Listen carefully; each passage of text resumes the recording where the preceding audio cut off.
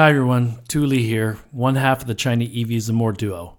Lei and I have been brainstorming about different ways to bring you, our audience, relevant, compelling content about the China EV, AV, and mobility sectors, especially now that a number of companies that we've tracked over the 40 or so China EV Zamore episodes have become global phenomenons. So I am very pleased to introduce to you our first ever China EV Zamore Max episode, where we bring you conversations we've had with special guests from the EV, AV, and mobility space. And who better to kick it off than Henrik Fisker, founder and CEO of Fisker Inc., which just unveiled the production intent SUV crossover Ocean last week at Automobility LA.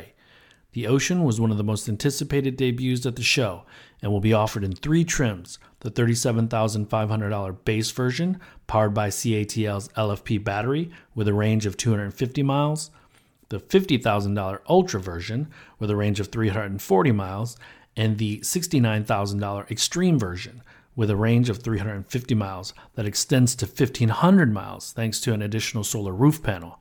Lei was able to sit down with Henrik, so this is where I'll hand it off to him. I first interviewed Henrik almost 4 years ago at CES 2018 in Las Vegas, when Fisker unveiled the eMotion electric supercar with gullwing doors, 400-kilometer range, and LiDARs. Back then, he was big on LiDAR's solid-state batteries. In China, when Fisker tried to work with a local partner to launch a robotaxi called the Orbit. I caught up with Henrik at Automobility LA on November 17th, shortly after the Ocean reveal. Has his views on China, solid-state batteries, and LiDARs changed? What is the role of China in Fisker's global ambitions? Here's my conversation with Henrik.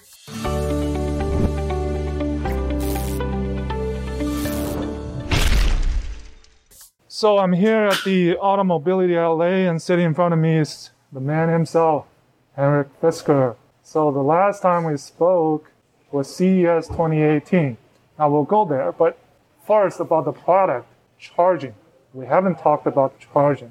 So what's your strategy on that point? I think there's several things. One is, of course, the vehicle itself, which we're going to announce all the details a little closer to start of production. Mm-hmm. But we have already announced the battery has really good capabilities of fast charging. Right. So we are going to be able to upgrade it as we move into the future. So I think our battery pack is very future-proof. Okay. The second part is we also have the ability to do bidirectional, meaning you can actually go in and power up your house with the car. So if you've got a fully charged vehicle, you can power your house up to 7 days, depending on how much electricity you're using. Mm-hmm.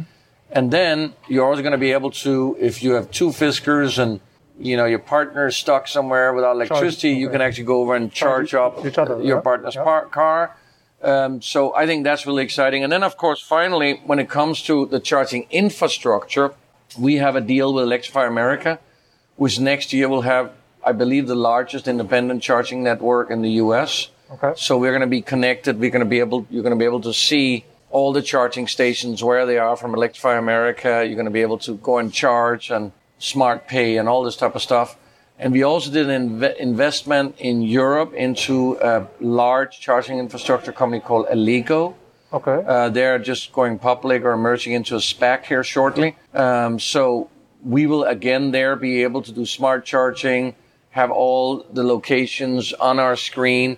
So I think that the charging infrastructure is going to develop over the next couple of years into becoming as good as the gasoline infrastructure. I don't think it's going to take that long. We are in full speed. And I think ultimately we already are seeing that pretty much all the different charging groups are adopting the same plug, the CCS plug. And I even rumors that some of the last other EV companies are going to adopt that plug as well. And then ultimately we want, I think, a charging infrastructure that is the best solution for the customer. And the best solution for the customer is that every single charging station is available for everybody with the same plug, just like the gasoline infrastructure. Okay. You wouldn't want a gasoline station, which was a GM gasoline station, and another one was a Ford gasoline station. Yeah. That would be really annoying for the customer. Yeah. So therefore, I think ultimately we're going to see that a customer is going to be able to go to any charging station and charge your car quick, smart pay. You don't have to get out your credit card or swipe anything.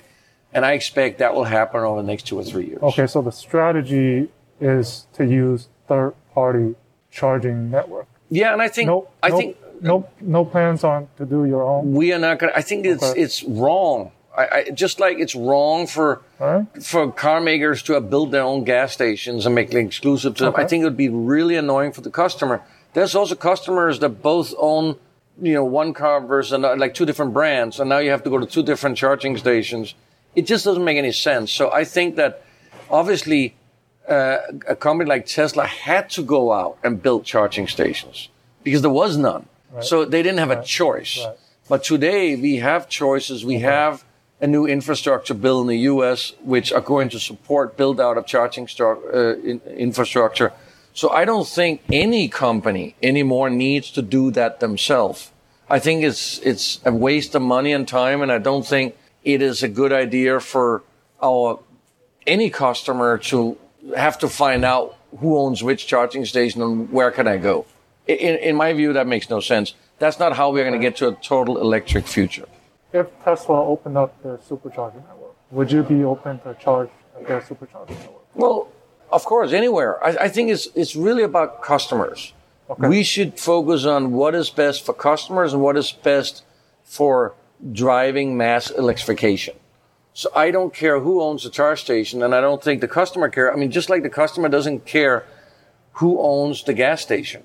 They never cared about that. That's a good point. All right, enough about charging. So back to the Ocean. We're 365 days exactly from the SOP. Or what's the next milestones that you have? Major milestones that you can share.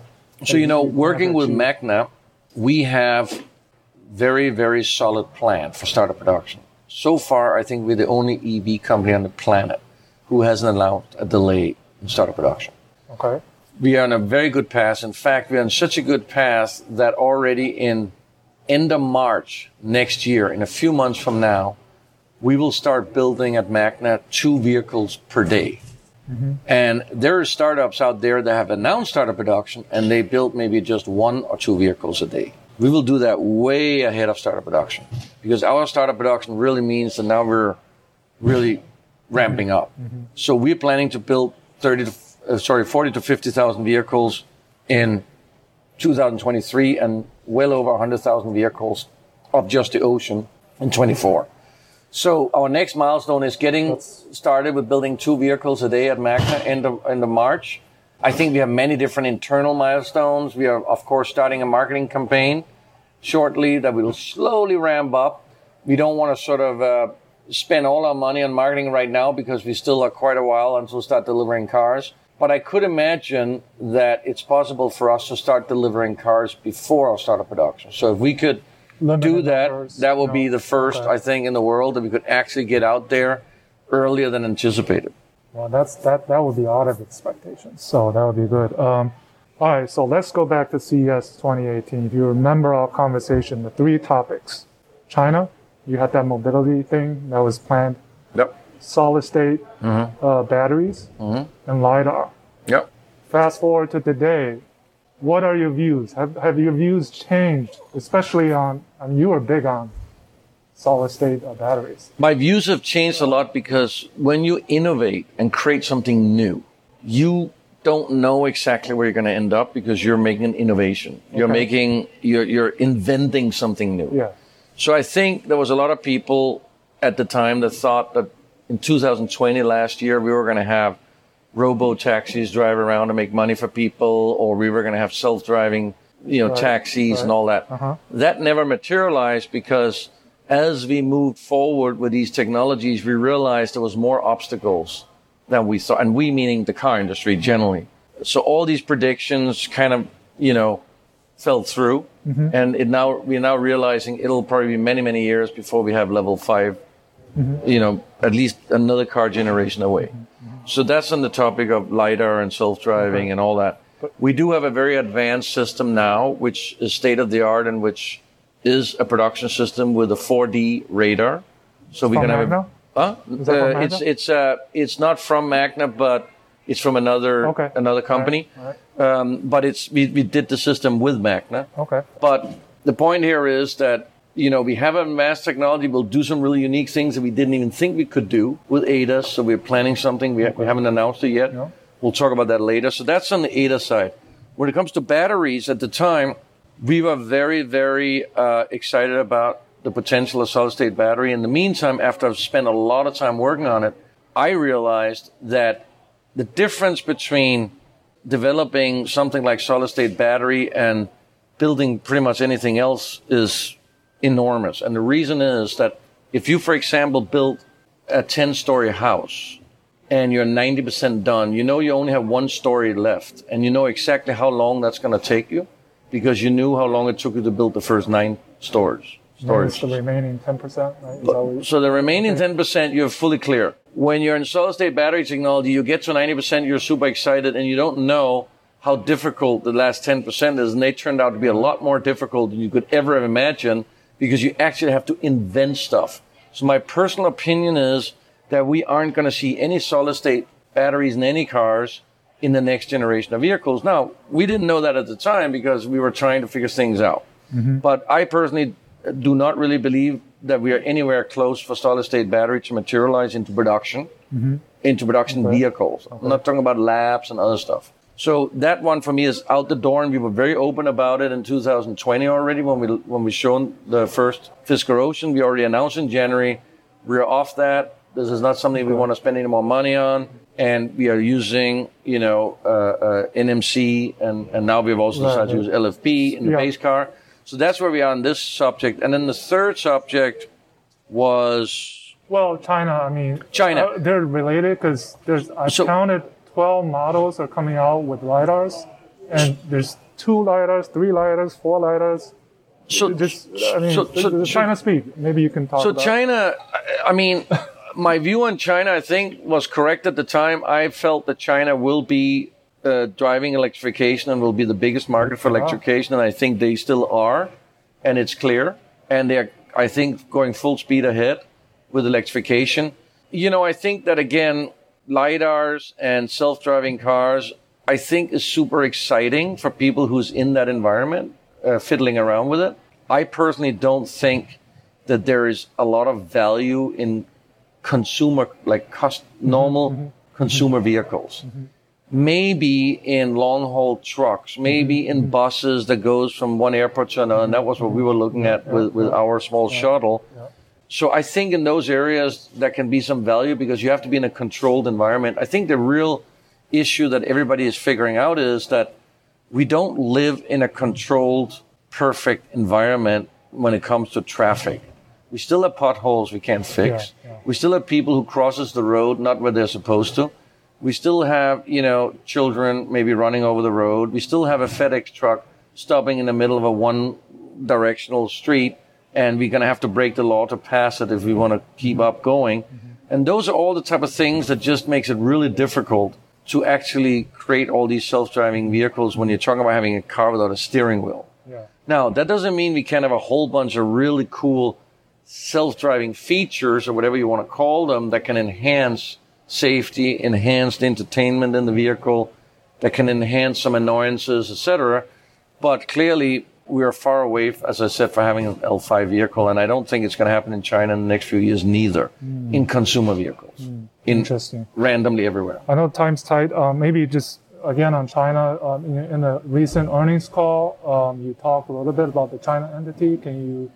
And also maybe CATL, can you share some light on was that deal, was that very recent, or was it a long period? We have worked with CATL for a very long time because we've of course already have prototype packs and everything else. So that's something we have worked with them a very long time. We just obviously came to the final sort of deal terms, signed the deal and announced it. And we have had a great relationship with CATL. I personally think they probably have the best batteries in the world right now. We have tested the latest technology. They're in our packs. I think they're by far a leader both in technology and pricing.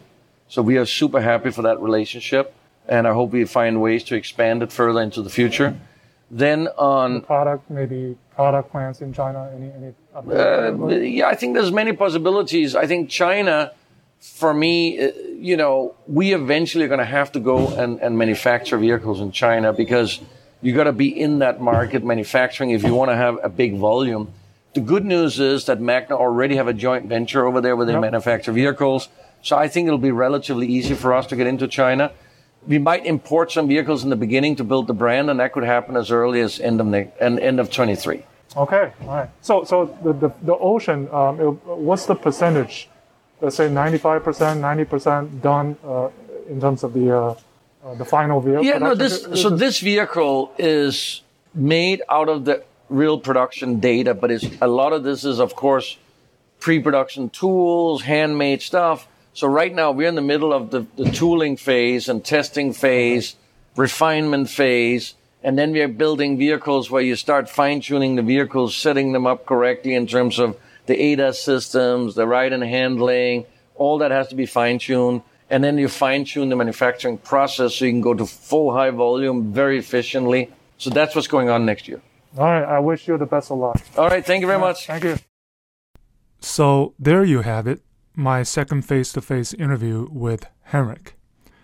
Though his views have changed quite a bit since the last time we spoke nearly 4 years ago, his confidence, exuberance, and provocativeness in what he's trying to achieve have not. His positions on charging strategy, solid-state batteries, LiDARs, and autonomous vehicles are pretty clear-cut, and he seems to be quite confident of getting to that job one for the Ocean on schedule. The China factor for Fisker right now is obviously the LFP battery cell and pack from CATL for the base version of the Ocean, and it looks like it's being highly touted by Henrik. In the longer term, the question is whether Fisker is willing to enter the Chinese market and eventually manufacture there, especially considering its relationship with Foxconn and Magna, which are both active in China, and whether it can compete at all with some of the already established Chinese smart EV startups there. It's probably too early to talk about that. For now, all eyes are on Fisker to get to that job one and prove to the doubters that its so-called light asset model is viable. Lei and I will be sharing more of our conversations with the men and women around the world, moving the EV, AV, and mobility sectors forward as part of this China EVs and More Max series. Some folks will be instantly recognizable, but some will just be people that are doing amazing things in the space that we think deserve to be highlighted. Don't worry though, Lei and I will continue to host our live weekly China EVs and More Twitter Spaces room that summarizes that week's most important news coming out of the China EV, AV, and mobility space. For those that can't catch the live show, you can find the China EVs and More pod on all major platforms or wherever you normally get your podcasts. As EV adoption reaches its global tipping point, it'll be even more important to stay updated on everything that's happening here. Lei and I are confident that China EVs and More is the best resource to do that. Until next time, as always, thanks for listening.